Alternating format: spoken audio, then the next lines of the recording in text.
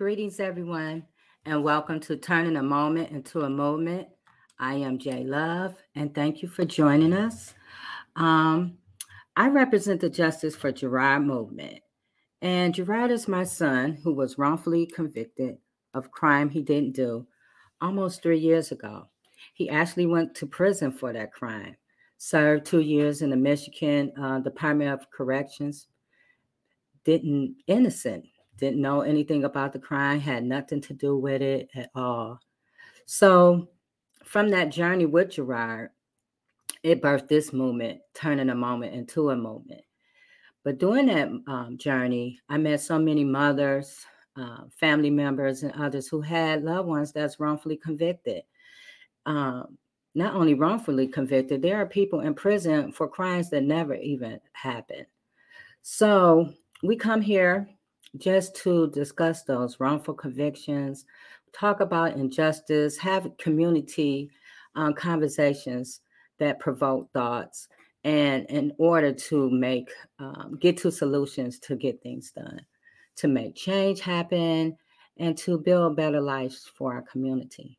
So thank you for joining us, and thank you. Anyway, so today we have an awesome topic. We have attorney Hugo Mack, who is part of this crew. He's going to be leading the conversation today. But before we bring on attorney Hugo Mack, I want to introduce you to the panel. So, hello. Hello, J How, Love. hi, Trisha. Introduce yourself and tell everyone what it is that you do. So, my name is Trisha Duckworth. I am the executive director of Survivor Speak, and I am the lead consultant with Value Black Lives. Um, and I'm a team member, I'm a partner here at Turning a Moment into a Movement. And Yay. I'm definitely an ally of the Justice for Gerard movement. I met Jay out there fighting on the front lines for her son, not taking no for an answer. And I was so happy Nick introduced us because we have birthed a friendship and a sisterhood. And so I'm just excited to be here. Always excited to be with you all. I'm not too excited to talk about what we have to talk about all the time, but it is what it is because until we see change, we won't stop. And we hope you'll take that same mindset too. Yes. Thank you, Trisha. Hi, Revertia. Well, hello. How beautiful people. I'm so excited to be here tonight, turning a moment into a movement. And I'm telling you, I feel powerful every time we connect. And it's important. I think connection is important. And thank you. Thank you so much, J Love, for connecting us on so many different levels and helping us to awaken even more. Right now, of course, I am co-founder of the Choice Zone, and that's where I'm helping people make choices that are going to be most beneficial for themselves and for our community. Fits right in with turning a moment into a movement. Exactly. I'm a behavior technician, always working with children in their behavior, and as well as I think adults need behavior intervention also. I think our leaders need behavior intervention on I so agree. many different levels. I'm part of the G100 women all over the world globally. We are connecting right now. It is Women's Month. It's every day. It's our day. And so I'm just pleased to be here because we gotta keep moving. We gotta keep going. We have to stop believing all the narratives that are coming to us, and we need to know not only what we're up against, but we need to know the power that's within us, Yeah. and that we have power to tread on serpents, scorpions, and over all the power of the enemy, and nothing shall by any means harm us when we know it. And when we, like Trisha said last week, are not conformed to this world. Yeah. Thank you so much for the Thank you, opportunity to be here. Yes, thank you, Reverend Tia. So we have an awesome guest today. I'm so glad that she's joining us. She's a radio host. She wears a lot of different hats. Hello, Valerie. How are you? I am fine. How is everyone out there? Oh, we're great. Introduce yourself and tell everybody what it is that you do. I am Valerie Kelly Bonner. I am the host of the Real Black Coffee, No Sugar, No Cream, Straight Talk with Valerie, where we keep it strong, black, and unfiltered. And I am so happy to be here with these powerful sisters. We are making history. Forget about Women's History Month.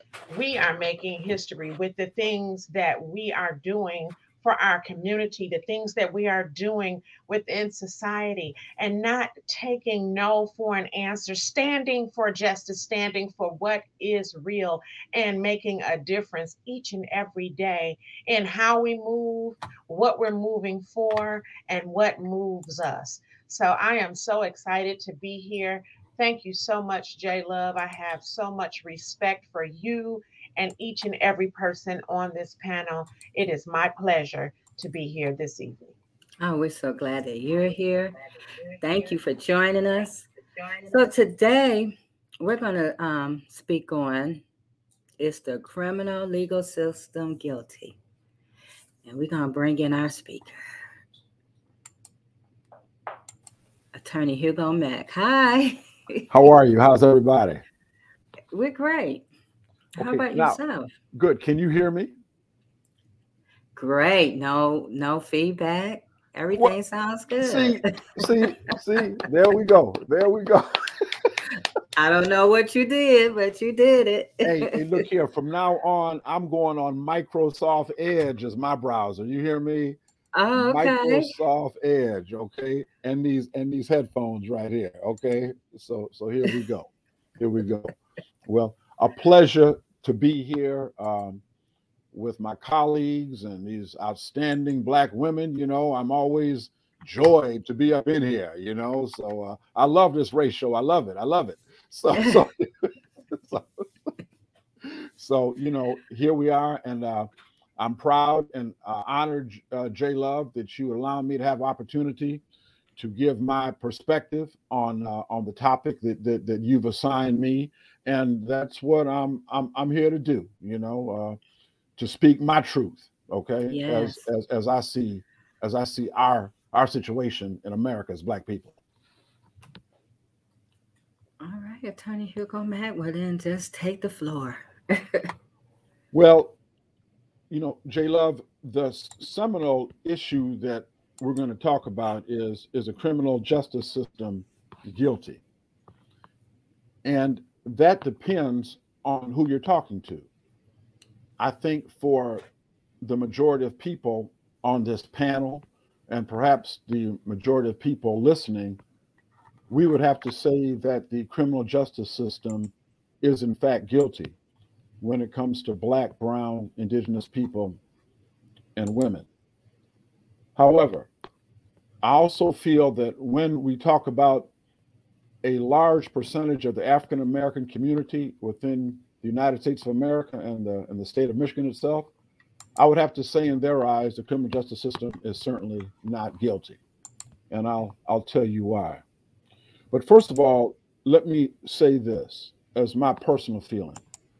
I think if a person seeks to understand the history of slavery, invidious discrimination, of white supremacy in this country, and views our problem in dealing with that as strictly an external one, in other words, things that are coming to us, without understanding we have an organic responsibility to perfect ourselves despite of the challenges that come against us. I think any person that feels that way is not looking at the situation honestly. And I think, to kind of parrot the words of the late Dr. Francis Cress Wesley, if we feel that way, then everything else we think we know will only confuse us. Okay? So the problem that we have in confronting white supremacy, invidious racism, the history and the vestiges of slavery in this country is twofold. Yes, we understand disparagements in sentencing. Yes, we understand racial profiling. Yes, we understand confirmation bias. Yes, we understand, okay, technology, facial recognition technology, and all these things. But I think that part of it is we do a disservice to our ancestors. We do a disservice to people who didn't have the internet. They didn't have telephones, they They didn't have the mass communications that we have, all right? The technology we have today, Dr. King and the Montgomery bus boycott, back in 55, 56, they didn't have that. But they found it within their hearts to band together and sacrifice as a group. So part of my discussion will be based on the responsibility that we have and some of the shortcomings that we have got to address as a people. And I'm talking to Black men here, talking to Black people in general, but the Black men as to our responsibility to be the men that God created us to be. So just a brief history, and all of you know, Black people are in a very unique position in this nation. We're the only people that have had to have 3 constitutional amendments to even make us whole. We're the only people that had to overcome the 3/5 compromise. We've had dozens of civil rights legislations, hundreds of executive orders. We have made some progress socially, economically, athletically, entertainment, housing, education, and political gains over the last 100 years. And we have fought and died in every war this nation has had in disproportionate amounts. We've had thousands of Black folks lynched, hundreds of civil rights leaders that have been martyred. So in our effort to become what we consider American, unfortunately for far too many of us, in that effort to become American, we have also become what I term comfortably numb. Comfortably numb. In the false belief that things are all right. In the false belief that, well, I'm doing okay, so everything's got to be all right. I can't be concerned about what's happening down the road with somebody else. I'm okay. I got my job. I got my nice car. I got my promotion. My refrigerator is full. So part of my presentation today will be for us to do a reality check on ourselves. And like I said, not so much pointed at the individuals that are on this panel, but for people who may be listening who think that we're actually in a much better state in this nation than what we actually are. And the reality of it is that Black people have always been willing to look past race, but race has never been willing to look past us. And when I look at the dynamic with Black people and race and our willingness to look past race, I don't have to look but 60 miles to the east, a city called Detroit. 750,000 people, the largest minority majority city in the nation. Three times, the people in the city of Detroit that have voted have said, not the white mayor, but the right mayor. We have always been willing to look past race. Race has never been willing to look past us. Now, those 17% that voted, now remember, Dr. King and the civil rights movement dealt with horses, fire hoses, police dogs, the Klan, the police standing at Black voting areas, ready to crack heads, okay? Telling people if you show up here, your Black behind will be shot. How many jelly beans in this jar, okay? How many bubbles here in this bar of soap, okay? All kind of Black codes, all kind of restrictions, grandfather clauses. But yet, in the city of Detroit, which I'm proud of, but the reality is the reality. We don't have those restrictions. We have early voting, satellite voting, same-day voter registration, okay? But yet, for some reason, we continue to work on autopilot and allow a minority of people dictate where we go as a people. That's wrong, saints. That's wrong. We have got to start standing up for ourselves and holding these people accountable. And the reason they continue doing it is because they know they can get away with it. So now some people may say, well, why are you bashing on Detroit? I'm not bashing on Detroit. I'm using that as an example of where we have such a potential, such an opportunity to protect ourselves and guide our own government. Mm-hmm. Now, I never met Mike Duggan, but I know this. The one that Black people have put in office 3 consecutive times said openly, I'm not in favor of reparations. Say that openly. We don't have the money, the time, or inclination to deal with reparations. I do know this, that the United States of America, jumping to us as a nation, didn't have any problem fighting in 1988 civil rights legislation to give reparations to 82,000 Japanese, $1.5 billion to Japanese for reparations. $1.5 billion back in 1988 equates to $3.6 billion today. What has happened with our reparations, Saints? You see, we were brought here in chains, raped, castrated, families broken up. And I'm sorry what happened to the Japanese. I'm sorry that happened to them, but they weren't brought here in chains. They came here of their own accord. So what I'm saying is, when I talk about us and responsibility, I heard one member of the panel say one time a couple weeks back, ain't nobody coming. We are the ones that have got to save ourselves, okay? We have got to save ourselves. And I guess for me, when I think about it, I look at the pain that we have gone through. I understand my own personal experience, and I realize it's got to keep coming from us. The cavalry is not coming to save us, all right? They are not coming to save us. So we've got to start with our own self-determination and save ourselves. And I want to say this. People can criticize the Honorable Minister Louis Farrakhan. They can talk about the Nation of Islam. But I know in 1995, okay, in October, he brought 1 million black men to Washington, D.C. to address our power, our responsibility. I know that about him. I know that the Nation of Islam says we need to protect our women. We need to have respect for our communities. We need to not have drugs and crime rampant in our communities. I know that. So anybody that is willing to say that and to put forth that, I don't have a problem with them. And I'm not going to get involved in, in ideologies and religion and those sorts of things to say that they are somehow wrong and my religion is somehow always right. So for me, when I look at, and once again, I call things the way they are, okay?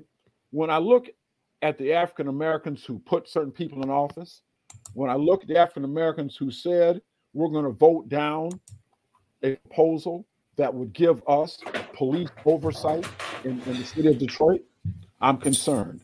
When those same people vote, it's okay for us to have magic mushrooms in the city of Detroit to get high, I am, in fact, concerned. And I think we need to hold those people accountable. So I guess at this point, I want to have some interaction with the people that are here, my colleagues that are here, okay? From your own experience, I'd just like to know, what is it you feel that we can do to energize and encourage ourselves to be self-sufficient and not just keep taking what other people hand off to us? So I'd like to start with Trisha, if that's okay.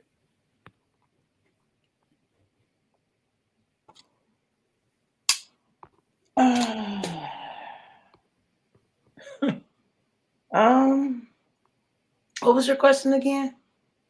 In your experience in the struggle, okay, Mm-hmm. you've seen the weaknesses and the strengths, of the struggle that we engaged in. What more can we do, to enhance ourselves, a belief in ourselves and our own destiny, as opposed to counting on other people to help us out? I don't know. No, I don't know.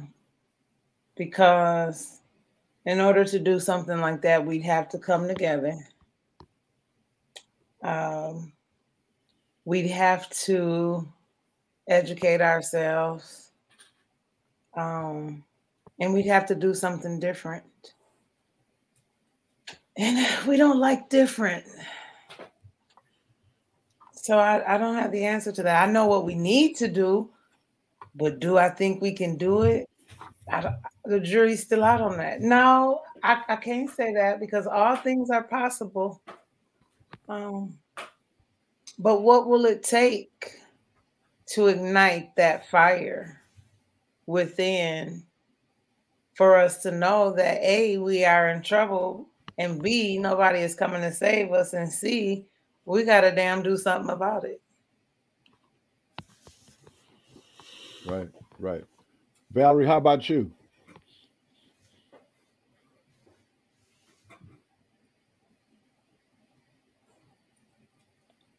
Hello? Look, the way I see this, I agree with Trisha. We need to stop saying we need to come together. I don't think that that's ever going to happen where we all come together collectively to fight for justice. And I don't think it ever was. It was just enough of the right people that came together in the civil rights movement and other movements throughout this country in our history. It was the right people that came together. I don't think it was everyone. And then we always had that one person inside of that movement that infiltrated it and destroyed it for us. We saw it with Malcolm X. We saw it with Martin Luther King. So what we have to do is be careful who we organize with. And then we have to be real. We have to be real about everything. Mental illness, housing instability, being over-policed, wage issues, inequalities, all of that. Those things contribute a great deal to our people becoming a part of the criminal unjust system or the criminal illegal system, because it's not just and it's not legal. They're doing what they want to do the way that they want to do it. So the problem is, until we address our own issues that we have internally, even as a family unit, when we look at coming together, our churches can't even come together. And, you know, looking out through the civil rights movement, or even the mosque coming together with the Nation of Islam or whatever, we've even lost that type of unity. I don't see any church leaders that I trust. I'm not getting behind nobody that I see that's leading a church at this point in time. You know, there's an issue with each and every one of those structures and what they're doing in our community. I have one. I'm not a member of the church and I don't know them personally. Pastor Kinlock seems to be doing a great job of engaging the community, using his power. You know, the governor tried to appoint him to a certain diversity board or criminal justice board, whatever it was, but he denied it. Like, he will not use my power and my voice over my people.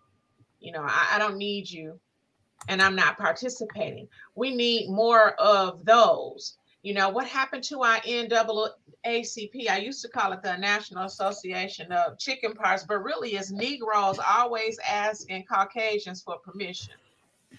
And we need some people in there who don't feel like they have to be a part of the status quo or ask permission to do anything for our people. But you know why they do that? They have to. If they don't get marching orders from DC and from the top, they better not march about anything that's going on in their communities.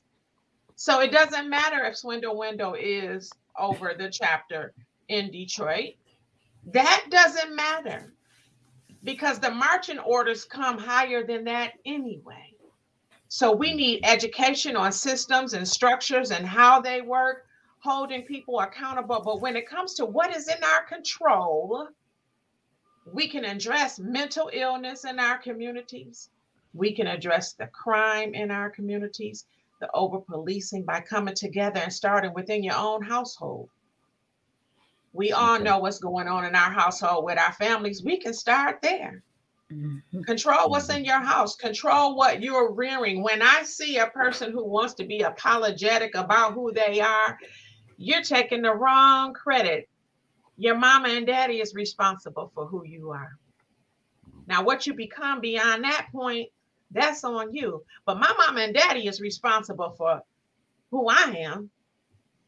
I fight against certain things that I don't like about myself every day, because those things were instilled in me at home.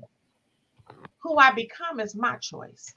And I think we need to look at those things. And I yield to the panel. Well, I can I chime in real quick, Attorney Mack? Oh, absolutely. Yeah, you know what? I love it. I think that's the key. I had written down coming together means, first of all, educating ourselves on the issues. Like Valerie was talking about, what are the issues? And these aren't just regular issues. These are issues that are not not only toward African Americans or people of color, but they are issues that are inhumane at its base. They are inhumane. And so we got to know what is affecting our community, like she said, and then take responsibility and decide what it is that you really want. Do you want, I started thinking about, for my grandchildren, do I want them growing up in this? Do I want them to grow up in this environment? How can I stop it? How can I change? And we got to stop prostituting ourselves with our organizations. We got to stop being prostitutes and just going after the money. Wherever the money is, that's where we go. That's where we flow. That's where we go. That's where we flow. We follow the money. And then we want to stay sometimes, well, the love of money. It's the love of money. It's the love of money. Yeah, but you're loving it. If you can be bought to shut your mouth on a case that is inhumane, then you're a prostitute. These are prostitution ways. That's right, true. Right. So we can educate ourselves and have ethics in the family. Have your own, develop some ethical standards. Develop a protocol in your family so that everyone in the family knows this is how we roll. We're not going to follow the narrative of the day. My children used to say, Mama, why don't you just teach us at home? Because you teach us every day at home anyway. When they got home from school, they had more work. They had just a few things to make sure that mathematically and in English and in another language, they were advancing. Why? Because I knew they weren't going to get it in school. I knew they weren't going to get it in school. We have power, and it's with us. That's right. That's right. J Love. So I think it also starts with you making a choice. You have to decide whether you're going to, keep doing the same old thing, expecting a different result, or you're going to try to do something different. For me, when the wrongful conviction happened to my son, I couldn't believe it in the beginning. But as I sat in the courtroom and not only watched what my son was going through, but witnessed what other people were going through, I'm like, this is unbelievable. I watched all the plea deals and all the laughter and the playing between the professionals in the courtroom. And it's unbelievable that, we don't, they want you to be quiet and be professional and look a certain way. But we don't get that, when we're there. So for me, I had to make a choice like, I'm going to have to say something about this because this is, not right. And so it comes down to the individual person making a choice first. A choice of saying, no, I'm not going to accept this, or I want a better life. I want a better life, not only for myself, but for my family, like Reverend Tia said, for my grandkids.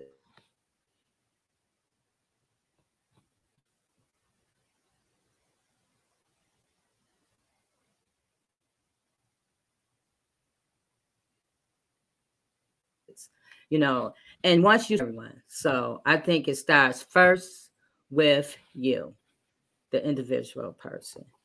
And then once you decide, you attract those people. Once I decide, I attract you guys. So once you decide, the right people will show up. And like Val said, it wasn't a whole, we didn't come together, different movements that worked before it took a certain group of people. So, I mean, even with this, it's going to take for us to make things happen, a certain group of people that is committed to change. Well, I want to say that just brings tears to my eyes because Every one of you have talked about the need for family. And that is one of the most wicked, invidious things that has happened to us in the United States of America. The absolute destruction of the Black family, uh, and and and from slavery and before, and so I want to make something very, very clear. I have said, and I will continue to talk about our responsibility for ourselves because nobody's coming. But I don't want anybody on this panel or listening to think that I'm saying we do not have external forces that have marshaled together to try and destroy us, because we certainly have been the victim of horrendous discrimination, of horrendous disadvantage, particularly in education. Let me give you an example. In 1933, a man by the name of Dr. Carter G. Woodson wrote a book entitled The Miseducation of the Negro. Okay? The Miseducation of the Negro. And remember, this is 90 years ago this man wrote this book. 90 years ago, this man wrote this book. And he found, from looking at the educational system, and this is before Brown versus Board of Education, that the educational system really was not interested in teaching the Negro, as we were called back then, the Negro, anything but indoctrinating the Negro. And there's a big difference between teaching somebody and indoctrinating somebody.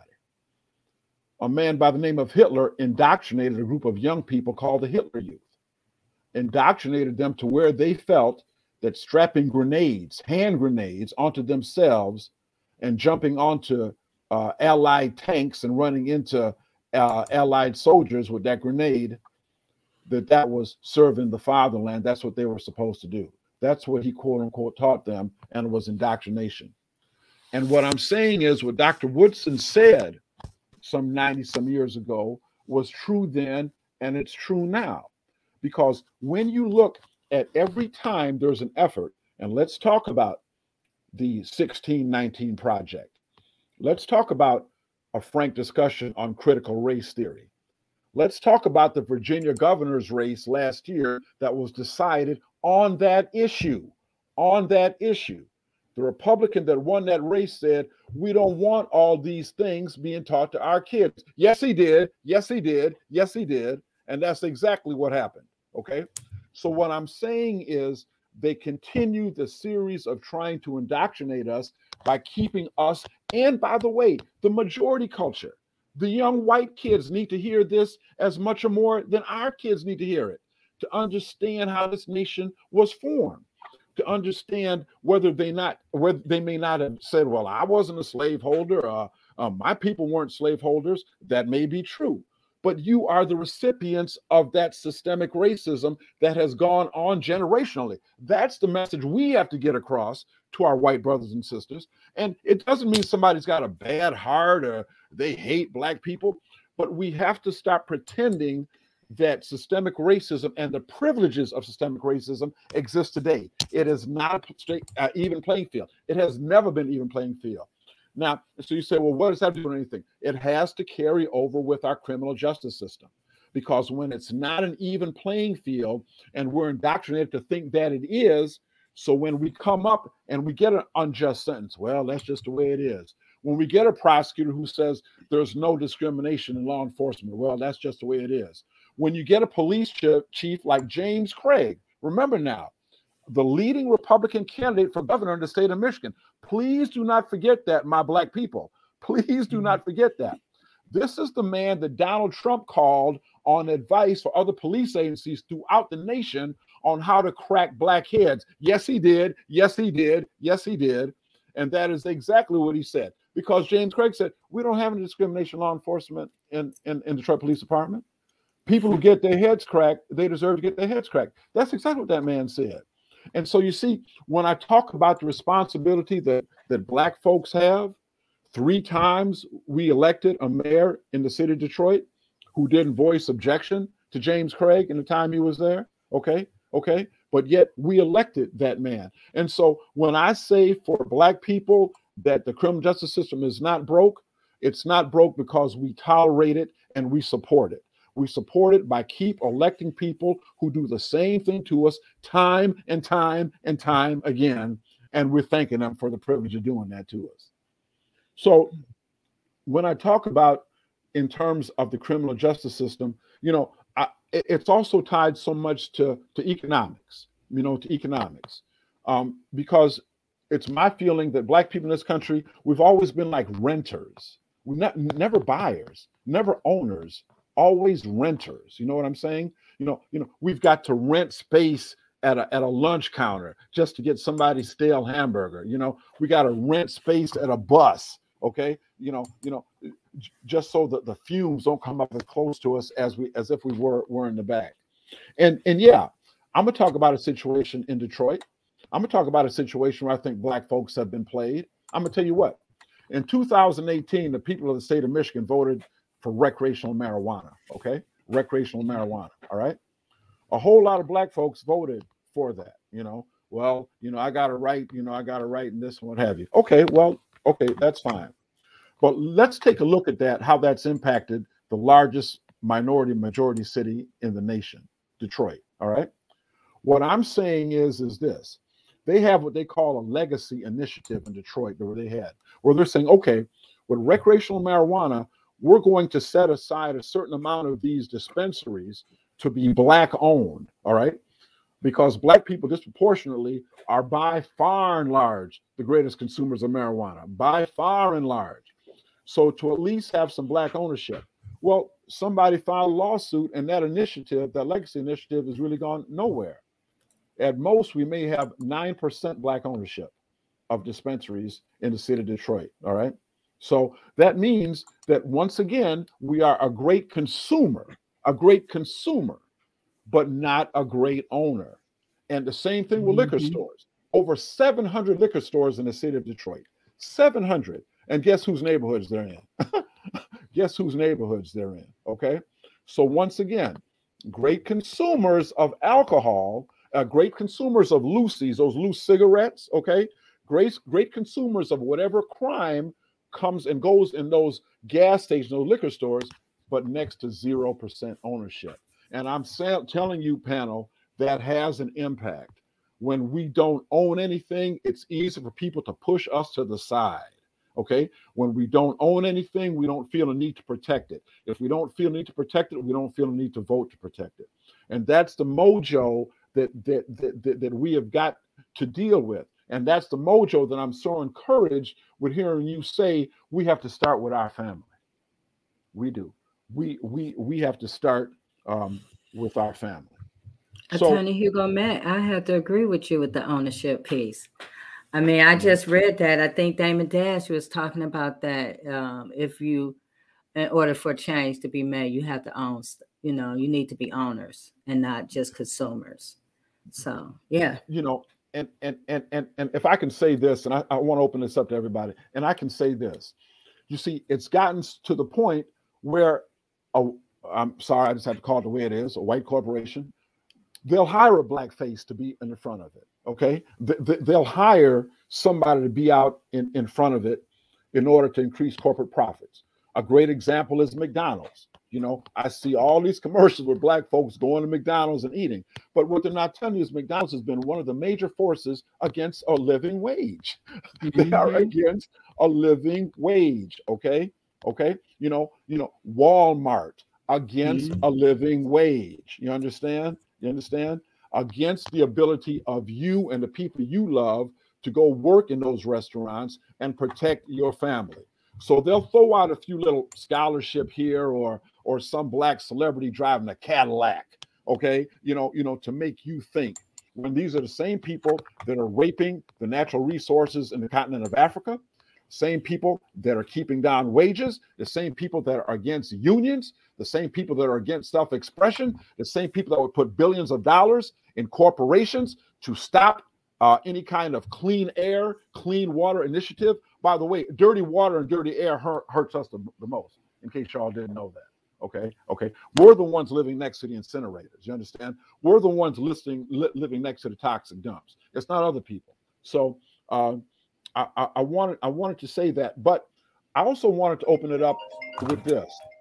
I would like to get the panel's opinion.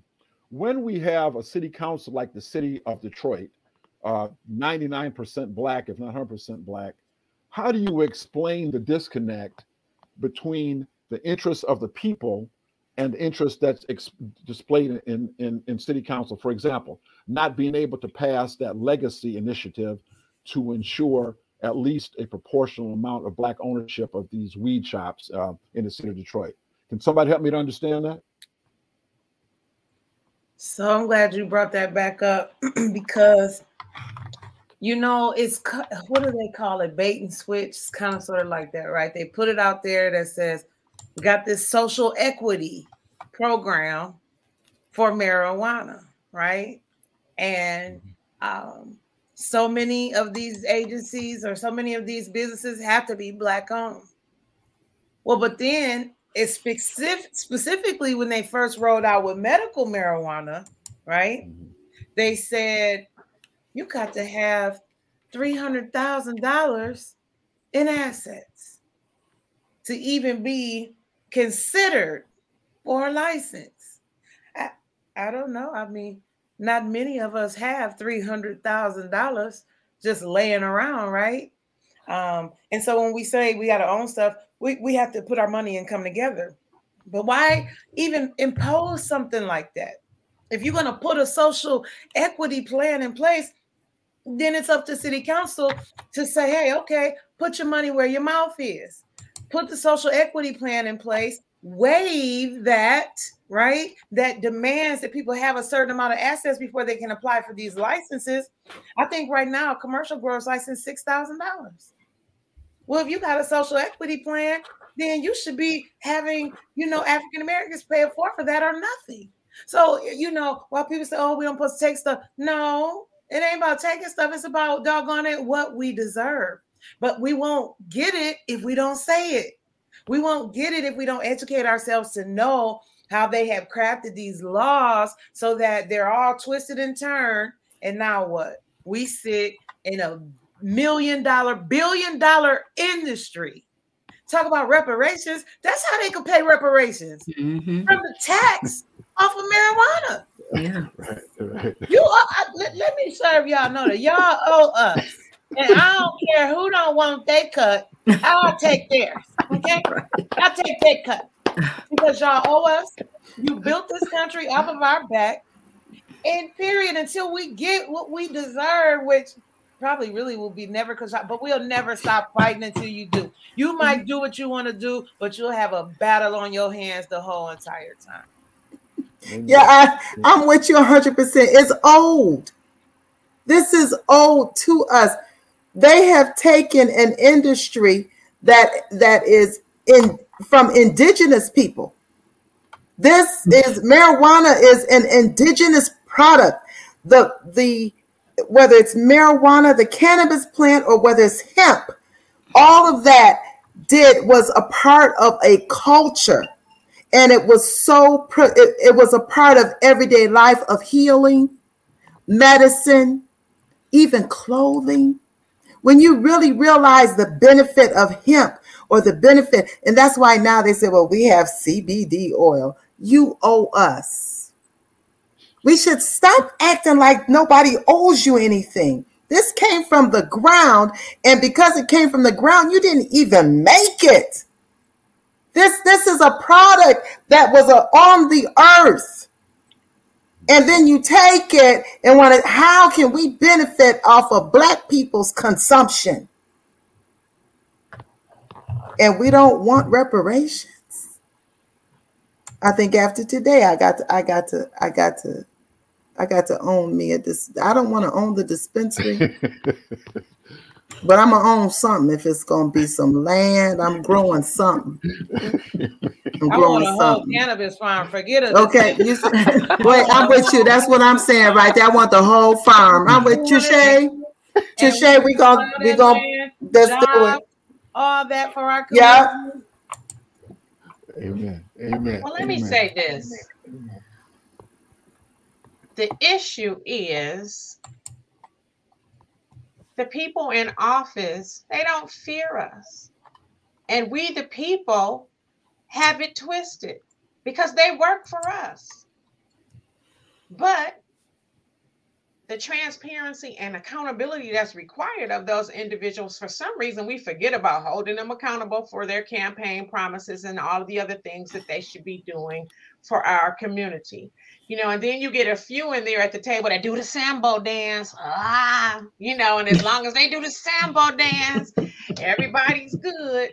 Or whatever. I'm so tired of that damn Sambo dance. The lady that does the Sambo Awards in the city of Detroit, I cannot think of her name right now, but she's spot on. Agnes Hitchcock. Agnes Hitchcock.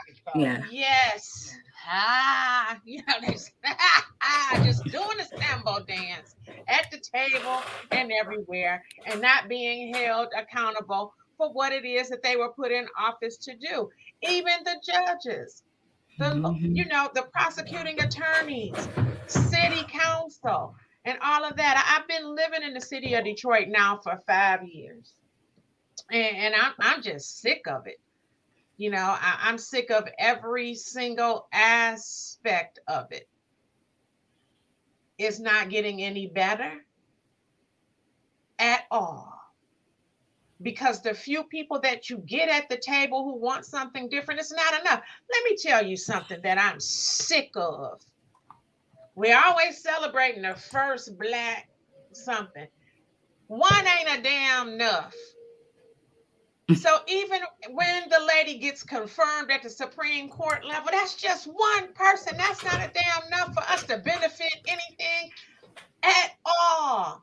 And let me tell you something, I'm not celebrating any of these people until I can feel the impact of the decisions that they make positively in my community. You haven't done a damn thing for me. And I can't think of one president, one city council member, or anybody that has made change enough where I feel the impact of it on 7 Mile. Until that happens, you haven't done nothing for me, period. And I mean that. So until I see it on 7 Mile, I feel the impact in my community, then you haven't done nothing for me lately. But like Tia said, prostituted and raped me. You gave me something to look forward to, when I was at the polls. And that's another thing. We should be getting behind individuals and grooming them for the position. We stopped cultivating leaders. That's why we don't have any Malcolm X's and any Martin Luther Kings or anything like that. It is not that any of our children or anybody else coming up did not have leadership abilities. Mm-hmm. They do, but we don't cultivate leadership. And I see the question, what made me move to Detroit? Love. I found new love, and he owned a home here in the city of Detroit, and it just made sense for us to come up under his roof since he owned his home. I couldn't fight that with renting where I was living on the beautiful lake in Belleville. So I came here. But I'm from Inkster, so there are a lot of similarities between some of the things that happen in the city of Detroit and some of the things that happen in Inkster. Maybe not necessarily in the government, but the demographic. And now that I'm here, even though I live here and make decisions about what goes on in the household and community, they don't want to come together. I'm not a native Detroiter, so I don't know. Damn it, yes, I do know. I don't have to. Ray Charles can see what's going on over here on 7 Mile. How damn long do I have to be here to see something ain't right?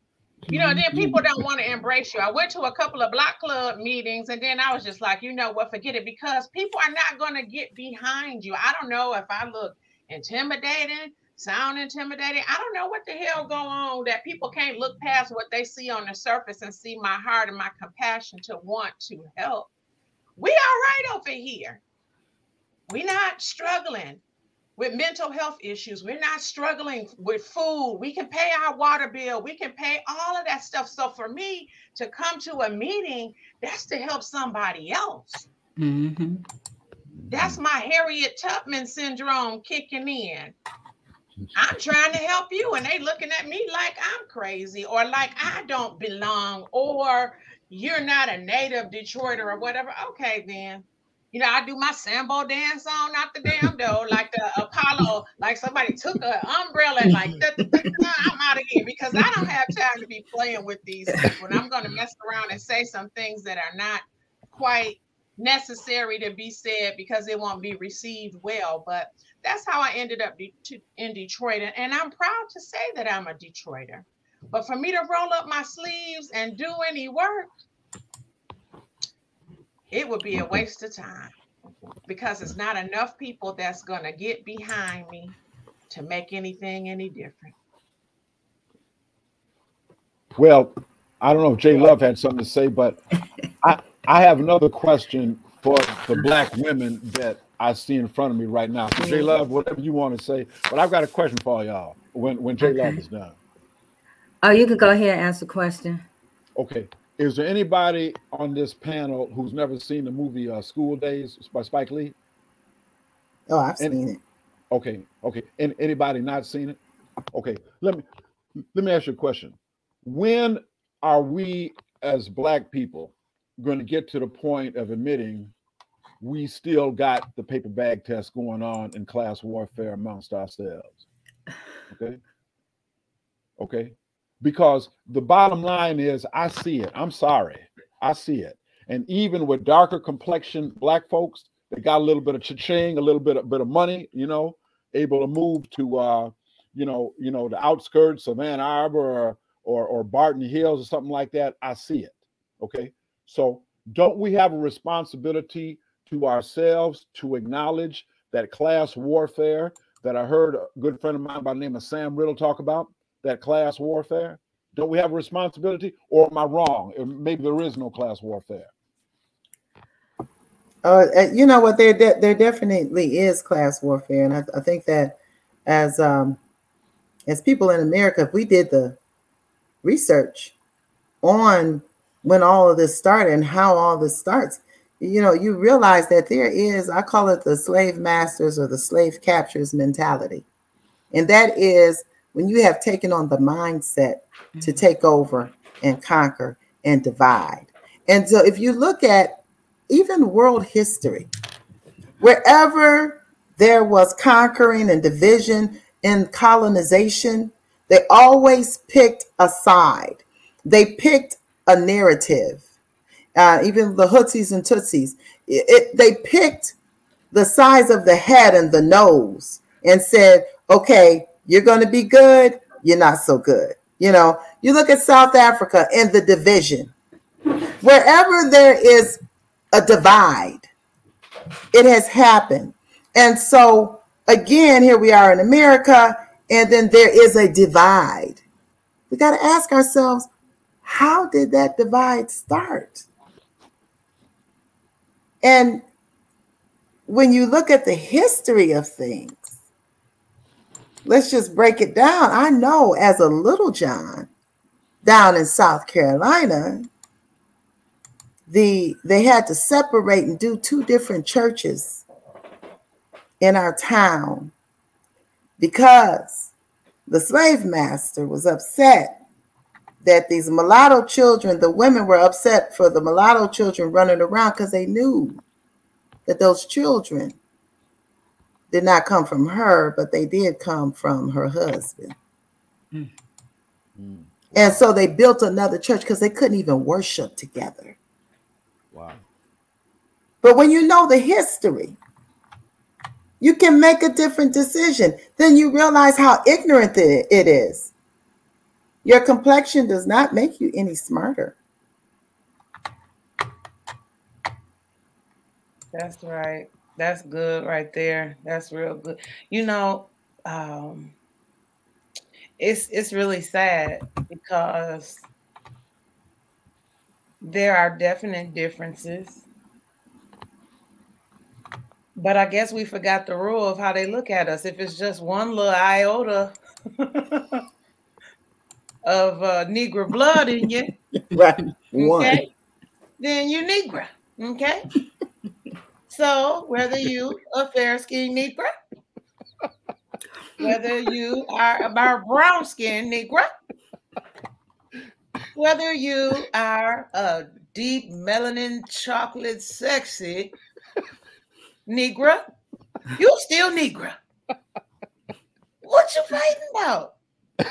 Where's the difference? Because I promise you, in the eyes of the oppressor, we all look the same. But see, the issue is some of us aren't clear on that. When we get a little money, get a little honey, get a little stuff, right? Then we get real uppity and we think that we're in a different class until something comes along to remind us. I don't care how much money you got. I don't care how much stuff you got. You still Negro. Period. Exactly. Okay. Well, we always get reminded, you know, the Oprah was reminded when she went in the Tiffany store with it. She didn't have no makeup on. She wasn't looking Oprah-ish. And they reminded her that, you know, she had to let them know that she was Oprah before they realized, oh, okay, you're just not the regular. So, yeah, even when we are the movie director the other day, when he went to the bank to get $10,000, he was reminded, and not only was he reminded by his own people, because some of us carry out the oppressor's work. So, you know, the Black tailor, the Black police officers. So, yeah, we get reminded. Okay. All right. Well, You know, on the topic of that, gentleman, you know, I had a lot of questions. Number one, could the teller damn read? The note didn't look anything like a bank robber note. Number two, and then the gentleman, I was hoping that he used that situation for some type of reform, but he was like, oh, well, I talked to Bank of America, you know, and we're good. So we're going to move past it. You should have took every dime you had out of that bank.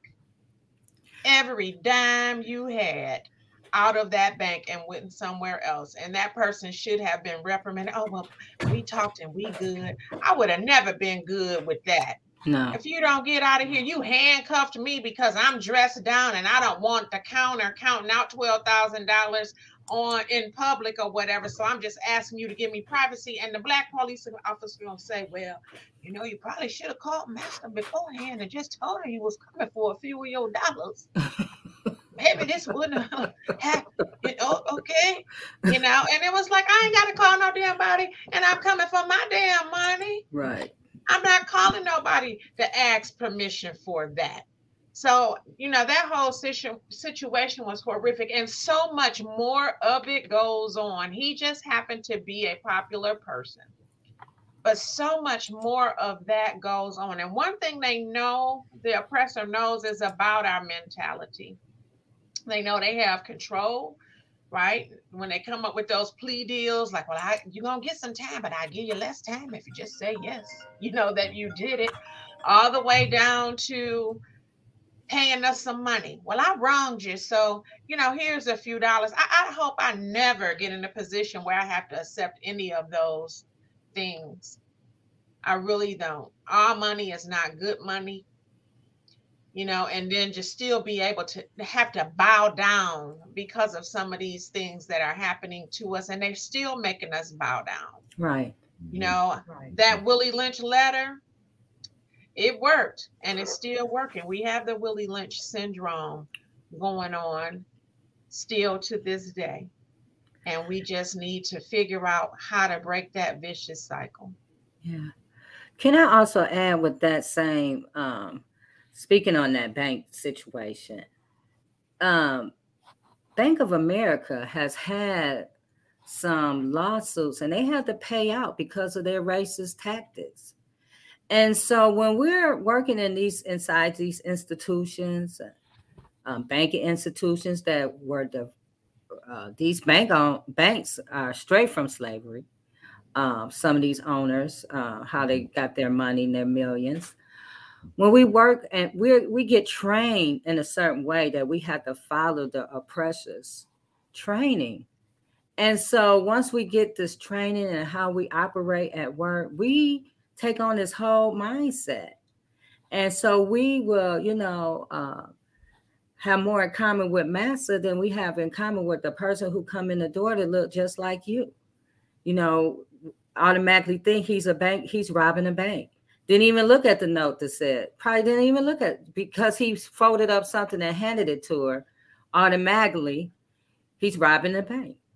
So we have to, when we talk about, change, we have to look at our mindsets too, and how we have taken on these ideals and these lessons and all these things that have been put into us. And we have to learn how to let those things go. Again, it goes back to you making a choice. You have to unlearn everything that you learned, and from elementary school all the way up, and take responsibility and learning your history, understanding who you are, why things are like this. Just don't take our words for it or anybody's word for it. Do your own due diligence so you can understand what you're fighting for. I agree with Val. I would have took all my money out. But because we're so, want to get along, it's okay. We had a conversation. But how many people have that happened to that wasn't taking out $10,000 or didn't have a certain title? He made the news because of who he is. But this happens all the time in all different walks of life, in all different industries. And we have to start standing up, not even, for yourself, for others. This is why we come here every Friday, because we want to stand up for others, not only just for ourselves, but for others. And so we have to get to that mindset that it's not just about you. He had an opportunity to make a change that would affect how Bank of America operated, but he dropped the ball. Okay. Look, one thing I run into all the time, the reality that Black people are victimized by other Black people in terms of crime, the overwhelming amount of time, okay? So it's not some Klansman from Howell, okay, that, knocked that Black woman in her head and stole her purse, all right? It's not some cracker from up north, excuse my language, okay, in Sault Ste. Marie, okay, that broke in somebody's house on South Side Ypsi and stole a flat screen TV, okay? It's none of these people carjacking, a man and got his woman scared to walk down the street because she's going to be disrespected, and accosted, sexual assault, sexual innuendos, all these kind of things. So my question is, from you, and I'm glad I'm talking to Black women here, from you, don't you have a right to walk down the street without being harassed, harangued, sexually assaulted, mugged by somebody who looks like you? Don't you have a right to have the police come and deal harshly with that man that does that to you or your daughter or your auntie or your grandmama? Don't you have the right to do that without being concerned about they got to use kid gloves on them? They got to be sure their rights is read when they're not thinking about their rights when they're knocking you in the head, taking your purse. Don't you have a right to be safe? I think everybody has a right to be safe. So that goes without saying, right? But for me, I'm always going to look beyond the surface because that's that's the nature of who God created me to be. And I think if we start to do that with people, we will be able to get over this hump. See, what we do is we size up the crime. In prison you go. We know ain't nobody getting rehabilitated behind those walls. Then they come right back home. You got that vicious cycle. You got a felony. You got all these things. So there's no way for me to just look at a fourth of the person because of the crime. That's just a fourth of the person.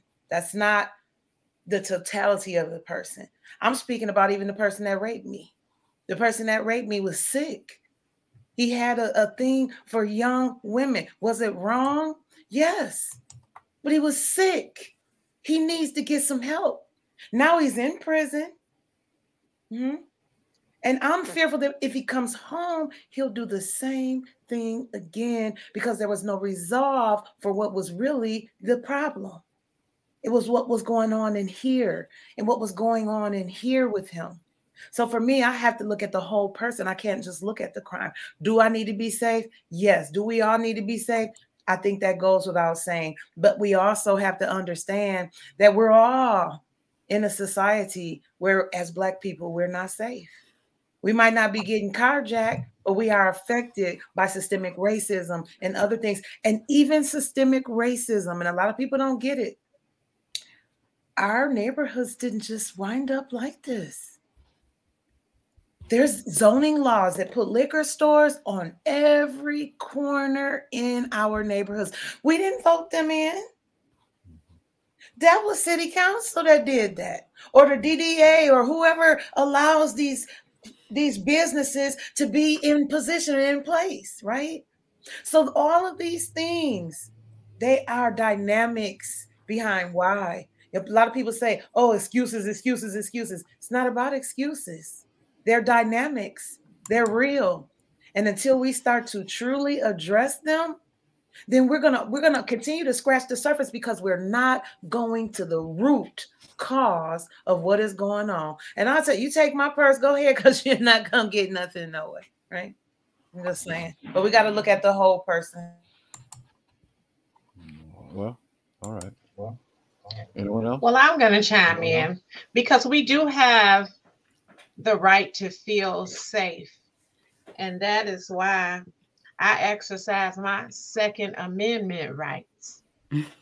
Don't come around here playing. I won't even take my garbage can to the curb without my pistol.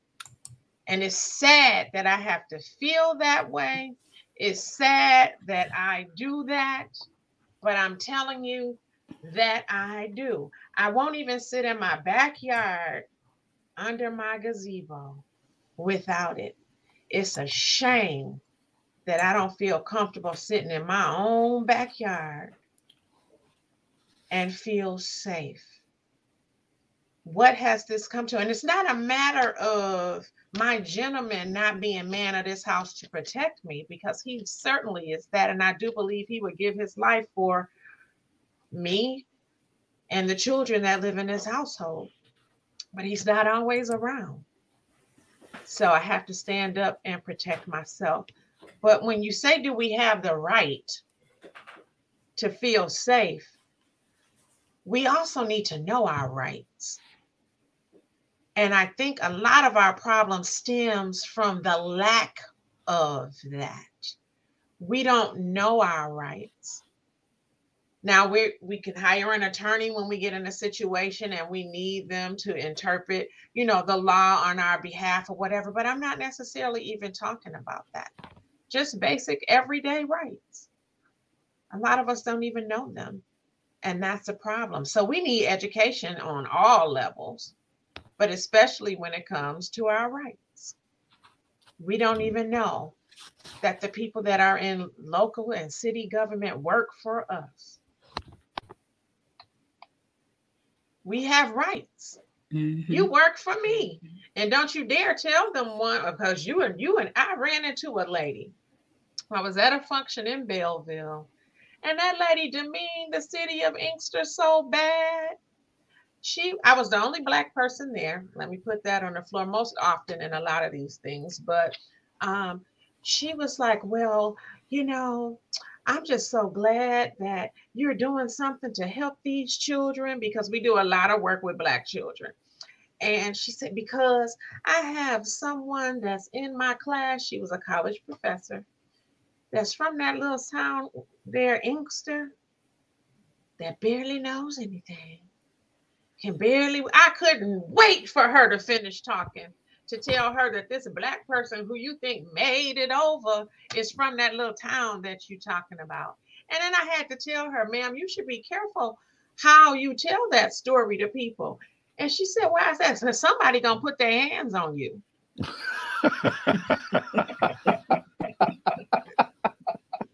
So, and then I just walked away. But I felt like that was my responsibility, though, since I made it over. Somebody gonna put their hands on you. You can't just walk around and say that. You meet the right one, they're gonna put their hands on you, lady. You can't just say that and feel like it's okay. That's not okay. So we need to know our rights. We need to know we have the right to stand up for ourselves when and how. And I ain't talking about a cussing out. Sometimes you got to play chess instead of checkers. But know your rights and stand up for yourself. Write a letter. Go to the city council meeting. Stand up for yourself. When I was in corporate America, though, then I'm going to yield to the panel. I tried to stand up for the other Black people. I was a scientist at Pfizer, and we had a lot of things going wrong. I knew I was hired as a double spin count. It was when they changed to the diversity initiative. So they hired me because I'm Black and I'm female in the science field, right? I already knew that. I stood up for a lot of things that weren't right. So we have our little backdoor meetings. When it was time to stand up, I was there by my damn self. Nobody was backing me. They were afraid to stand up for their rights. They were afraid they were going to lose their jobs. They were afraid of so many things. We got to stop being scared. You got to sacrifice something to get what you want sometimes. But we got to stop being scared. And if somebody is determined and brave enough or courageous enough to stand up for the cause, then back them. But don't pretend like you're going to, and then when it's time, you're not there. We have so much of that going on that is ridiculous. But know when to stand up and stand. Okay. Anyone else? Well, we talked about the criminal justice system, in terms of don't you have a right to be safe? But now I'm just going to touch on something that I deal with all the time. Beyond a right to be safe, but when your loved one's life has been taken, okay? Your loved one's life has been taken. And when you have an opportunity to say, this person should be locked up forever, okay? Because my aunt, my mama, my daughter is not coming back again. Now, a lot of us want prison reform, and a lot of us believe that nobody is beyond redemption. As a Christian, I believe that nobody is beyond redemption. But I run into so many times, particularly with Black victims of crime where somebody's daddy has been shot and killed. Can you understand the feeling that people have? It's one thing to say we want prison reform, okay? We want to put an end to excessive sentencing. We want to put an end to mass incarceration. We want to restore good time. It's one thing to talk about that in an abstract sense. But is there anybody who can tell me that I'm wrong when I realize the pain that those people feel and how they're not interested in all the other things I was talking about then? They're interested in trying to assuage the pain they feel by knowing this person will never see daylight again, So how do you respond to me with that concern? More importantly, how do you respond to that person that's lost a loved one and you feel you need prison reform? Well, you know what, Attorney Mack, my thing is that with prison reform doesn't mean that there's no rehabilitation. It doesn't mean that there's no time away from society. It doesn't mean that at all. I don't. When you talk about reform, I think we have to rethink how we reform. Because obviously, if a person is homicidal or suicidal, they should not be in society during that time.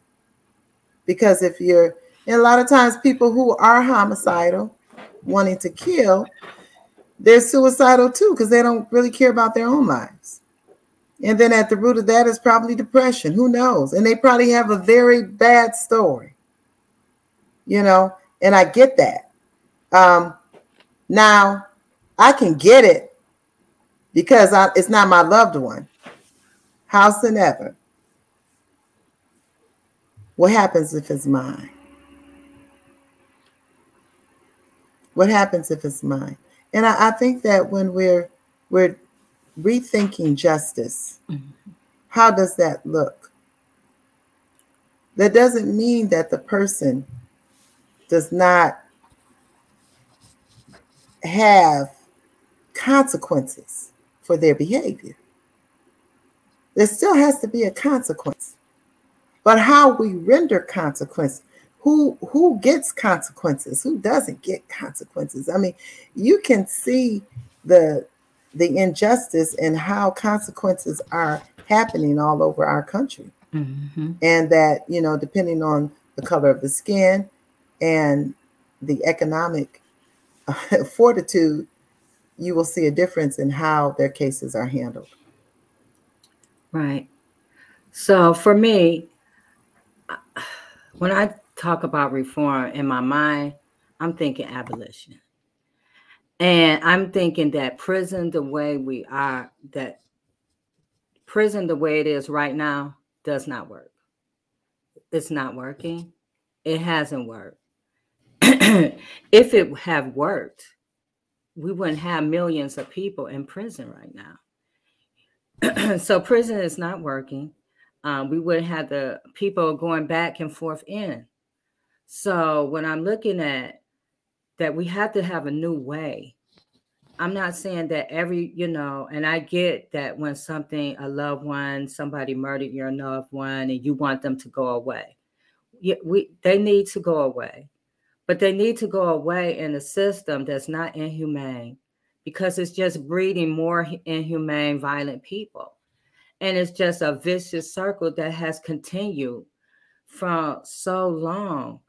And so we can't keep throwing away people the way we've been throwing away people. We can't keep warehousing people the way we've been doing it. We have to come up with a different way of doing things. And because what's going on today is insane. It's inhumane, and it's not working. And people are getting paid millions and billions of dollars off of the free labor. It's working for them. Off of the free off of the service they provide for prison and everything else they do to make money, except for the people who are in it. So we had to figure out a different way of doing this, not only for what's going on today, but for our future. I respect I'm that. going to say, my brother was murdered in the city of Detroit. Ooh. And I feel two ways about it. One way was, if he wouldn't have been doing what he was doing, he wouldn't have got shot. Or I can look at it another way and say, someone killed my brother and, woe is me and my family and this, that, or the other. I think sometimes we have to be real, and I'm not saying this any other way except for being me. But every single last one of the people who get killed or convicted, we find the best picture we can and put it on TV. My brother didn't have no business doing what he was doing. We didn't go dig out the most innocent picture we could probably find and say, they killed our angel. He wasn't being an angel when he got killed. Let's be real and own up to these things. Some of these kids and people are out doing stuff they didn't have no business, and they're putting their own lives in jeopardy. But when it comes to the criminal justice system and reform, I pulled up the 13th Amendment. Neither slavery nor involuntary servitude,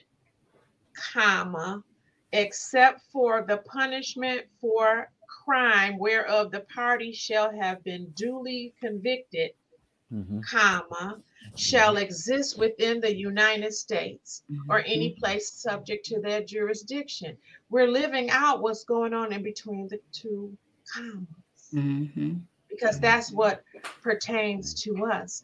If we could do something just about that amendment, because it says right there, neither slavery nor involuntary servitude except for punishment for a crime. So that's what's going on behind those bars. Slavery and involuntary servitude. It says it right there. So they're not doing anything wrong. They're following their law, their amendment, their rule that they put in place. So we need to scrap that whole constitution and do something different, but we won't. It won't happen. We'll never see that. Mhm. Well, Valerie, you are so right, because slavery is not illegal in the United States of America. It is not. Because I agree with you 10,000%. That's exactly what the 13th Amendment says. And under certain circumstances, it is legal, and that prison industrial complex, I agree with you 100%. But, part of the reason I was so happy J. Love assigned this to me, so we could talk about the nuts and bolts of the criminal justice system, okay? And one of that is release from prison, okay? Now, about 9 years ago, when there was another push to release people from prison, to decrease the numbers, in the city of Detroit, they did a poll, and it was like 70% of the people who polled said, I do not want people released early because they're coming back in my neighborhood. They're not going to Bloomfield Hills, they're not going to Troy. They're coming back in my neighborhood, and I just don't feel safe, and I don't care what color they are. So my question to you is this: we talk about wanting prison reform, but how many, and I'm not trying to put you on the spot, but I ask you this all the time, you want to have a halfway house next door to you? Valerie, you carry your gun when you go outside to the trash. Wouldn't you be carrying your gun all the time if you had a halfway house next to you? I would have 2 guns, a knife, and a rock. I'm going to throw the rock at your ass as the last resort. But you're absolutely right. You're absolutely right. But that brings about a great point, because all of the halfway houses and treatment homes and things of that nature, I won't say all, the majority do end up in the neighborhoods. They end up in our communities, and we allow it. We allow it. No one pushes back or says, not in my neighborhood or anything like that. Mm-hmm. It's allowed.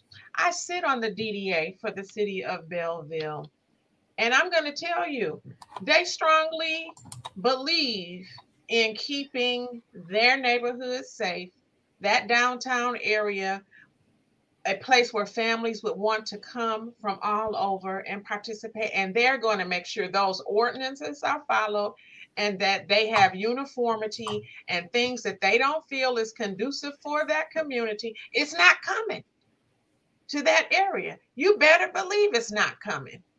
But we don't do that in our communities. Where are the ordinances for some of these buildings? Look like hell. Just drive down 7 Mile. They look crazy. Nobody writes tickets for ordinances or make these property owners accountable, or any of that. The DDA gets a lot of tax dollars. They're more powerful in certain cities than the city council because of the revenue that's captured in the form of tax dollars. And some of these downtown areas and things of that look like pure hell. Mm-hmm. So you're absolutely right. I wouldn't want that in my community. It wouldn't be nothing much I could do about it, because I would probably be that 1 or 2 people standing up saying we don't want it. And let me tell you something, when these council meetings happen and all of these other meetings where they are making decisions about what's going to happen in your community, that is a meeting in the view of the public. It's not a public meeting. That's why they put your ass out after 3 minutes when you're talking, because it's not for you. And you better believe that they have had their minds made up about what they're going to do when they take those seats at that table. They just sit there and let us do the Sambo show. And then they go ahead and do what they had intended to do anyway. Okay. So I want to say something. I don't think we would have the. First of all, we don't want no halfway houses next door to us or down the street from us because they don't even provide any services inside the prisons.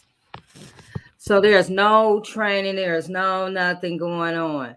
I just read a story today about a young man who was getting out actually today or yesterday. And before he got out, he started threatening one of the guards. He said, you know, when I get out of prison, I'm going to kill you. I'm going to come up here. I'm going to kill you. I'm going to take your ID and I'm going to go kill your family. He wrote it on the walls. He just kept saying how he was, whatever he was going to do. Now, he was already in the area of the prison that was for people who wasn't following, you know, directions or whatever. So they wait to this, to the day he was getting ready to get out. After he done made all these threats, nobody did anything other than allow him to make all these threats. And he said, ain't nobody going to do nothing because, you know, I can say what I want to say. The feds actually took the case up and snatched him up before he left out the door. Right? So this is where I'm talking about how things, prison, the way they are don't work. Because this is a prime example. You have a kid and they asked him, well, why are you so angry? Why did you do this? He said, but this is how I was brought up, and somebody do something to you, you do something bad. Nobody was there to try to correct this behavior or correct the problem or get him some help or put him in some therapy. None of that. They just let him spill out all these threats. Now he's going to go to another facility. He's not even 30 years old. And so he's going to probably be in prison another 5 or 10 years. Still no correction. So nothing, you know, no meeting the needs. If you need some kind of health benefits or mental help or, you know, something to what is the core problem? Nothing of that. Just, you know, we just let them right back out. So you let everybody back out, and then everybody's like, well, I don't want them coming next to me. You know, we all know there's nothing going on there but warehousing. They just, you know, and so that's the problem. Once you get inside these institutions or in these places, we need something to happen. We're sharing, I mean, my taxes, your taxes, everybody taxes that's listening to this or who's going to listen to this pays for this. We pay money for these facilities. Some of these people working here and they make more money working inside these prisons than you going to work every day. That's true. That's true. And we just stay silent. This is on us. When your cousin come home, when your uncle, when your daddy, when your sister, when your aunt come home, and the needs haven't been met, they're probably worse than what they were when they went in. We have to stand up for something. And so if we have to put people inside these facilities because of the laws, because of the slavery, they getting all this free labor, we can make a demand, hey, we need people to come out better than what they went in. Because isn't that supposed to be the goal when you go inside a correctional facility? It's something is supposed to be corrected. That's just mine. And I want to add that the prison industry is $80 billion spent annually on incarceration by government agencies. 80, not million, 80 billion. And that probably is more now because that was as of April 2019. So what we're doing is backing corporations to house people and to make more money for themselves, for their own company. It's not helping anybody to change, to turn around, to gain skills to become literate. They have done studies, and it has shown that the greater amount of literacy, the higher the literacy rate in communities, the lower the crime. Okay. I'm going to say this. Well, I'm sorry. Go ahead, Mr. Mack. no, go ahead, So, sister. I'm sorry. go ahead, sister. I'm sorry. So, a few years back, there was a Michigan prisoner reentry initiative. Mhm. And I worked with that initiative. I had 120 inmates. The goal was to prepare them to re-enter back into the community. I had an issue with the program because the true preparation did not occur. I think if these individuals are working, making license plates, I get pissed off every time I renew my license plates to know they were made for a quarter. And I have to pay $300-400 per vehicle, and I have 4 vehicles. That's a problem for me, right? But if the individuals who are doing these things were paid a living wage in there, because they're actually working jobs, and that money could be saved up for them, and then they are given the proper tools, they just dumped on the street. They should at least leave prison with a social security card, a driver's license, and some of the basic things that they need to even get started with their lives. Mhm. So if we're talking about reform, we can start there, just releasing them. You know, when they go to the parole board, that then there's enough time for you to start getting the documentation together. Your state agency, you can have a Secretary of State branch inside each facility if you wanted to, but they should leave the facility with some of the things that they need to have a great start at life. But no, we don't want that. We meaning master. We Yeah. don't want that. Yeah.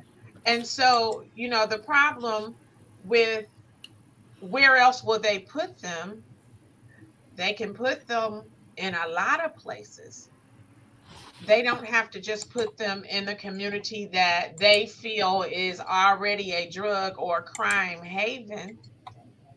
They don't have to do that. And that's what they're doing, just playing off of the conditions that already exist in our neighborhood. So, well, they ain't gonna never get no better, so just put the prison over there, or just put it over here, or whatever. So, you know, they won't mind. And it's not that we mind or we don't mind. It's about what Jay said, giving the individual the tools and resources that is necessary for them to be successful. If you do that, 9 times out of 10, the majority of them won't reoffend because they have what they need to survive. They are doing or reoffending as a survival technique. A few of them are mental health issues and all of that, and we may have some recidivism, but the majority of them, they are trying to survive, and they're doing what they know how to do to survive. Okay. And you know what? The sad thing, Valerie, I had a couple of houses where I would help some of the inmates as they returned to the community also. And when I would go pick them up at the various prisons, and we did the female prison too out here in Ypsilanti, they were not ready. Now, and they didn't have anything. What she's saying is true. They didn't have anything. They didn't have license. They didn't have their DHS paperwork. And these people also had severe mental illness. You know, some of them needed medication. They weren't stabilized, some of them. Some of them were. The thing about it is, and this is what I want to reiterate, the prisons also got reentry money to prepare them to reenter. And they still weren't prepared. So we got to look at, how are we spending monies? Are they being allocated in an equitable way? And are they doing what they're supposed to do with the money. So much that we need to look at as far as how things affect our community. And that goes to accountability. Mm-hmm. We need accountability. When you're talking about these programs and everything, who's making sure things are getting done? Now they have come up with where you're supposed to have your driver's license and things now, but Gerard came home without one. So, I just had all his stuff, but if I didn't have it, he would have came home with nothing. So accountability, who's looking over these things. And I think we also have to just retrain our mind to look at everyone as a human as well. And when we're talking about humans, we're talking about the needs of a human. The things that they need, we are so programmed by the media and everything else that we listen to every day, because we listen to 2, 4, and 7 all day long, and we get programmed by all these narratives. And then when people come home, open, maybe willing to do better, sometimes they don't have the support, so we have to be, have more empathy. Maybe that's the word I'm looking for. More empathy inside and out. And I think that would be a big factor in change. Well, anybody else? J Love, I don't know how much song you're gonna let me go on, but I got a million things to ask. On this topic, I got a million things to ask, but so cut me off when you got to, J Love. But okay. I've got a question though.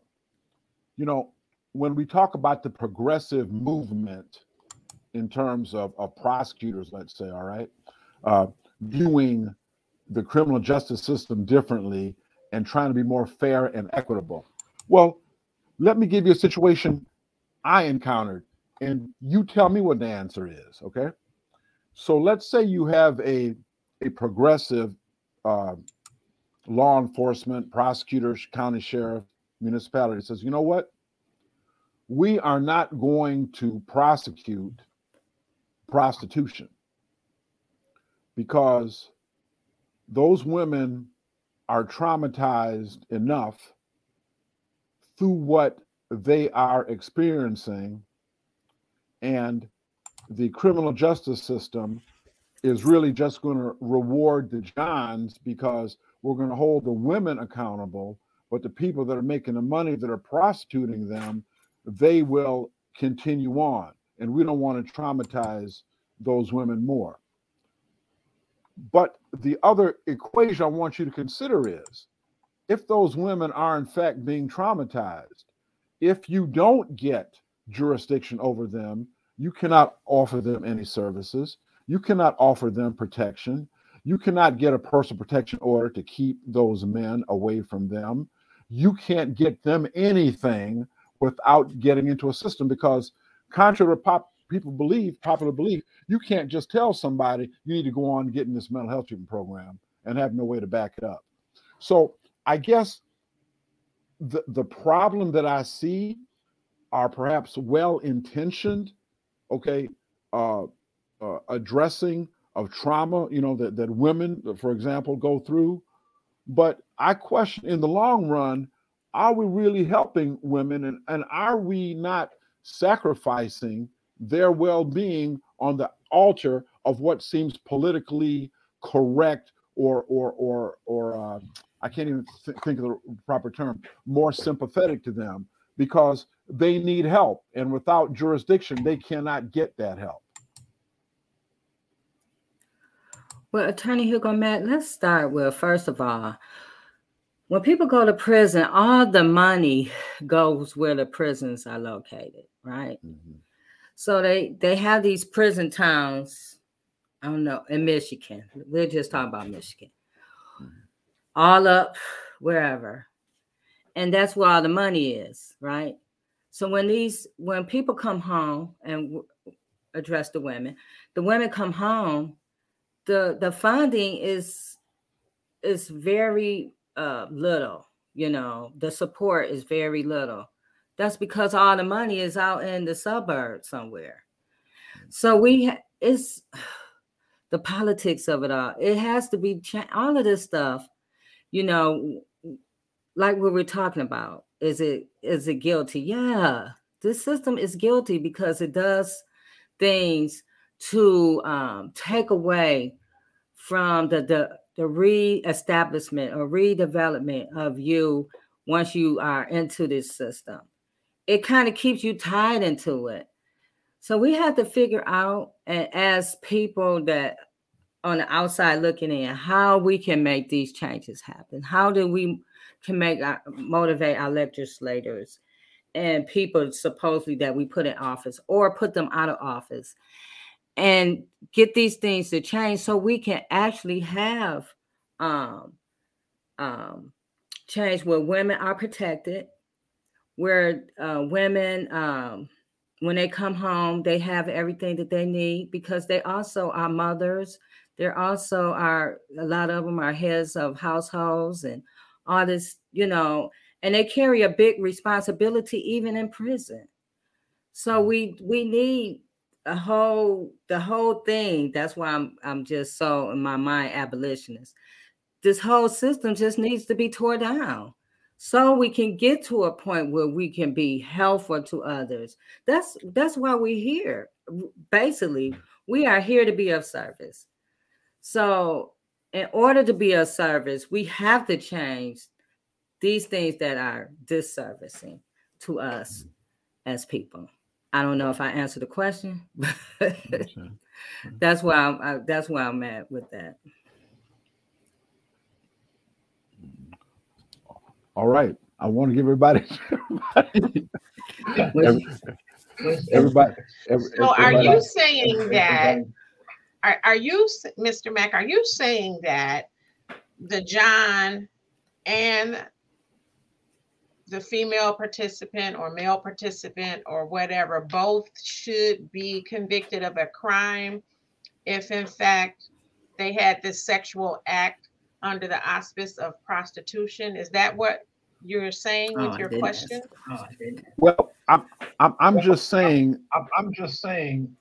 aren't we doing a disservice to the woman to leave her out there vulnerable without any options that are going to be beneficial to her? Because we can't help her unless there's some kind of a jurisdiction. We can't protect her.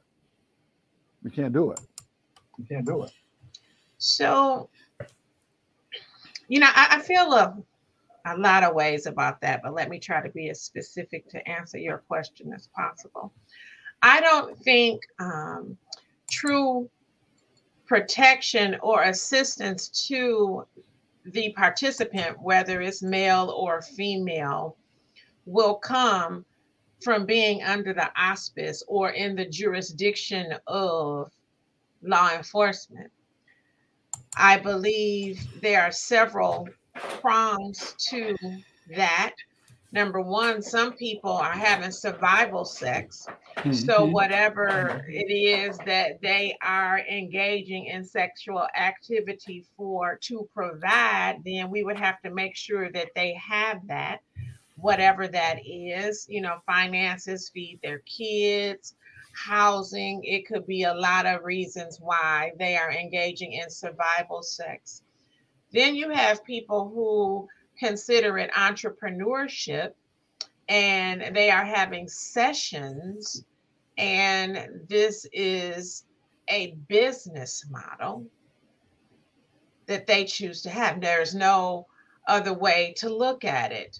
And then the next part of it is that gray line that crosses both of those, which is the human trafficking, where the control and the coercion comes to play. But all three of those are separate things. Now, the first two can directly correlate to the third, but that's not necessarily let me put it to you this way, and people can feel how they want to feel about it. My mother told me growing up, I got in trouble because she said, "Do you know why your pee is yellow?" And I was a little kid. And I said, "No." She said, "Because what you sit on is gold and you don't give it away for free." So I went back to school and said that. The school called my house. But anyway, as a result of that, there are a lot of women, not just my mother, but I will use myself, that will tell you that you shouldn't even be interacting sexually or intimately without a man that can't do anything for you. Now, if that's not further explained, what that really means, a lot of that mentality and stuff gets perpetuated in our own homes. So I don't know if having a woman incarcerated or in some type of program or whatever after the fact is appropriate, because true prevention happens prior to. And what does that look like? How do we even prevent them from going out on the street or feeling like they want to engage? And I'm talking about the ones that end up trafficked because they've been groomed, and then the ones who are having survival sex, because the ones that are doing it for entrepreneurship, that's fine. But the other two, there's a lot of things that go into the reason why they are doing what they're doing. So I don't know if the law is going to protect them or not. I worked with the DPD sex crime unit before, and some girls were young. They were rescued, and we still don't have any place for them to go. So instead of a halfway house, how about a home for these young girls that end up being groomed because they want some bundles and some eyelashes that when they blink, the whole room move? Why not have a home for them? That's more prevention, right? To try to make them be aware of their self-confidence and all of these other things, and not the material aspects to life, so that they don't even end up having survival sex or trafficked. But a lot of this stuff we're talking about starts in our communities, but it can be stopped in our community by embracing those that need it and providing the resources and wrapping around individuals with the services that they need. So I guess we're back to that family piece again. Right. Now, my mother wasn't telling me to go out and be a hoe. Like, she explained, what she was talking about. Like, hey, you got to bring something to the table, but make sure he has something, to bring to the table too, because you could end up having a baby and now, get in his head before you get in his bed. You don't even know who this person is. That good time go away, what you got. That's the perspective she was coming from. But I'm just saying, a lot of these conversations don't take place. These girls don't understand. And guys, a young man say, hey, I think I was born female. A lot of Black parents and white ones too. Well, ain't no gays living in this house. Get your ass out. So now they out in the streets. There are not enough homes to take them in or whatever. So what do they do to survive? Sex. Mm-hmm. So it's a lot of issues and a lot of things that perpetuate the situation that you're talking about. But I think if they do not necessarily give them a criminal record, but bring them in and say, hey, is housing your problem? Is mental health your problem? What is your problem? And connect them to services. Excuse me, that would be a little bit different, but I don't think that's happening. But you're also talking about in some places, which is legal. You can go to some states and it's legal. Mm-hmm. And then you go to other states, it's criminalized. Mm-hmm. So we have to, again, it goes back to, what is criminal and what is not. Mm-hmm.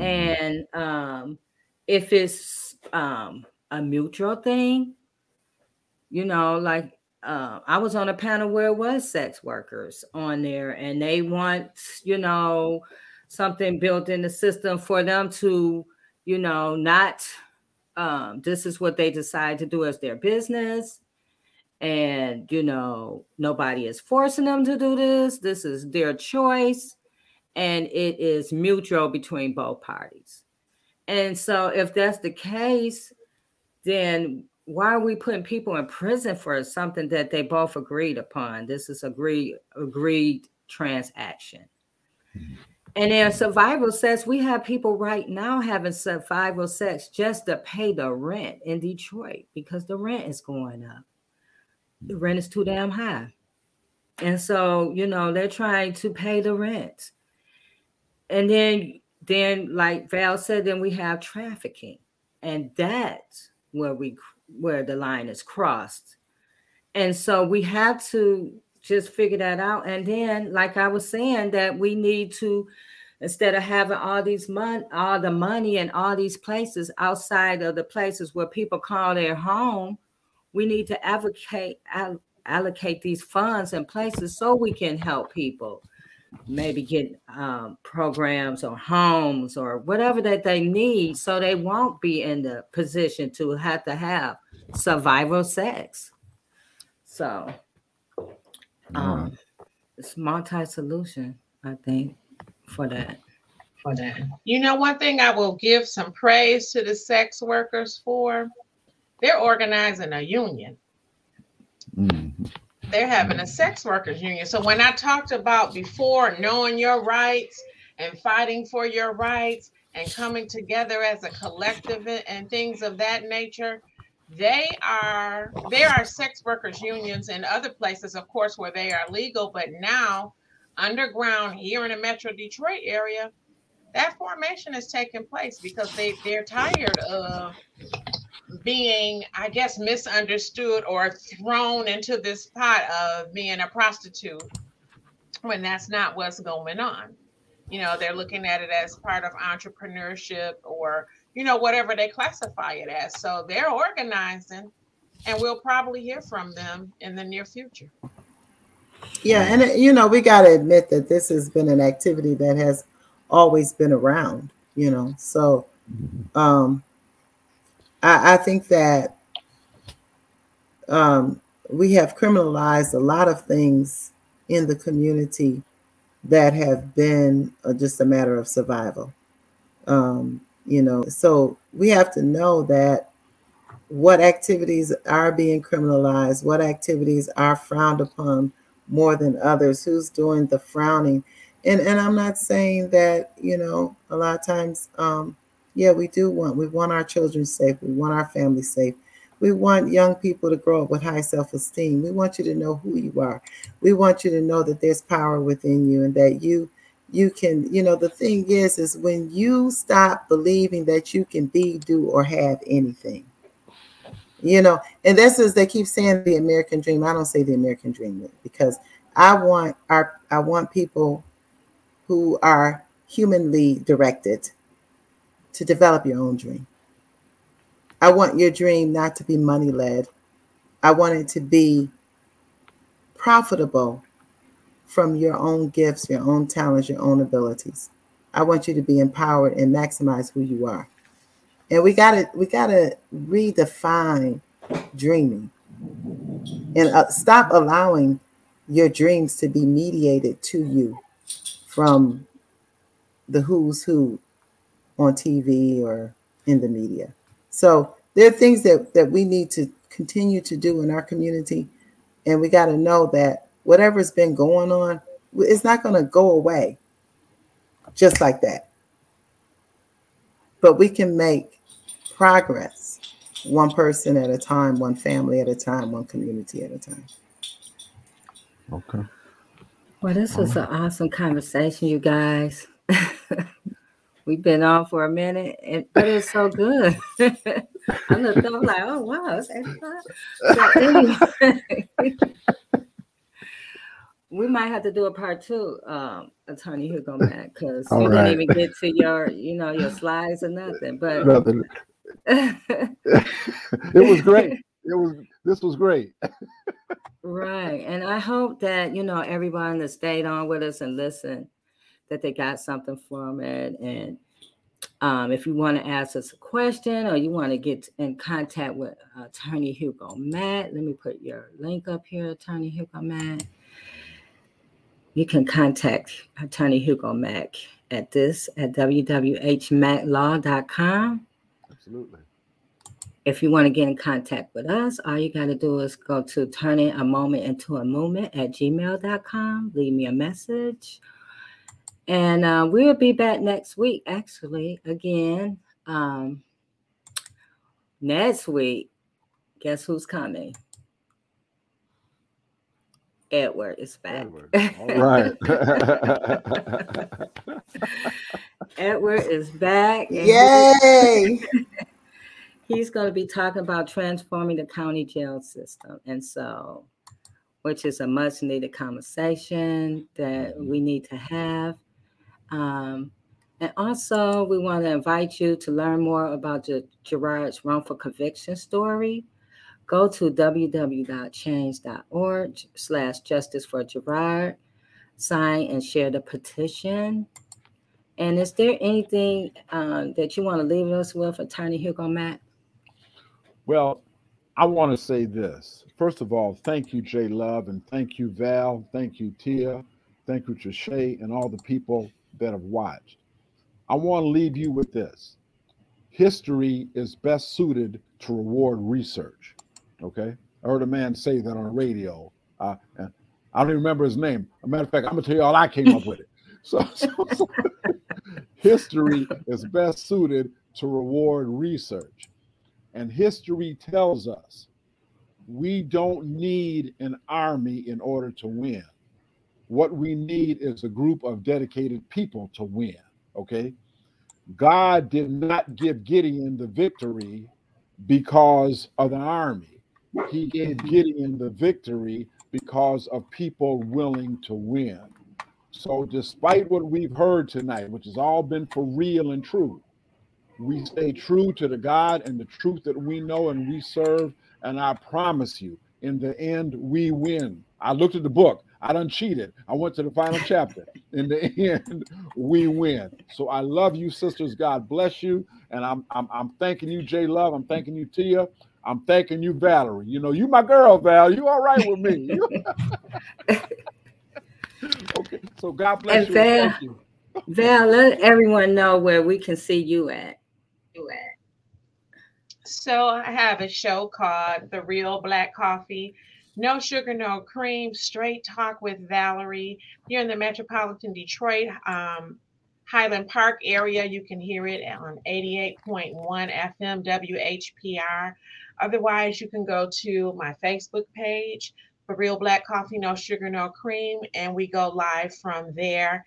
And also anywhere where you stream your podcast. Monday, the show will be about being Black, gay, and proud. And it's about a young man who came from my community in Inkster and came from a long line of real small, strong Black men who just had a lot of masculinity and a lot of things going on for them in our city, very well known. And he decided that he was born in the wrong skin. And what was that like for him? So again, we will discuss overcoming the challenges of being a feminine Black man in a masculine Black family. And what was that like for him? So tune in on Monday. And again, if you don't get a chance to see it, you know, you can go to the YouTube channel, The Real Black Coffee, No Sugar, No Cream, the Facebook page, or anywhere where you stream your podcast. Thank you. What time Monday, Valerie? 6 p.m. from 6 to 8. And Reverend Tia, do you have something to say before we leave? Oh, Jay, I just wanted to say thank you. Thank you for the platform.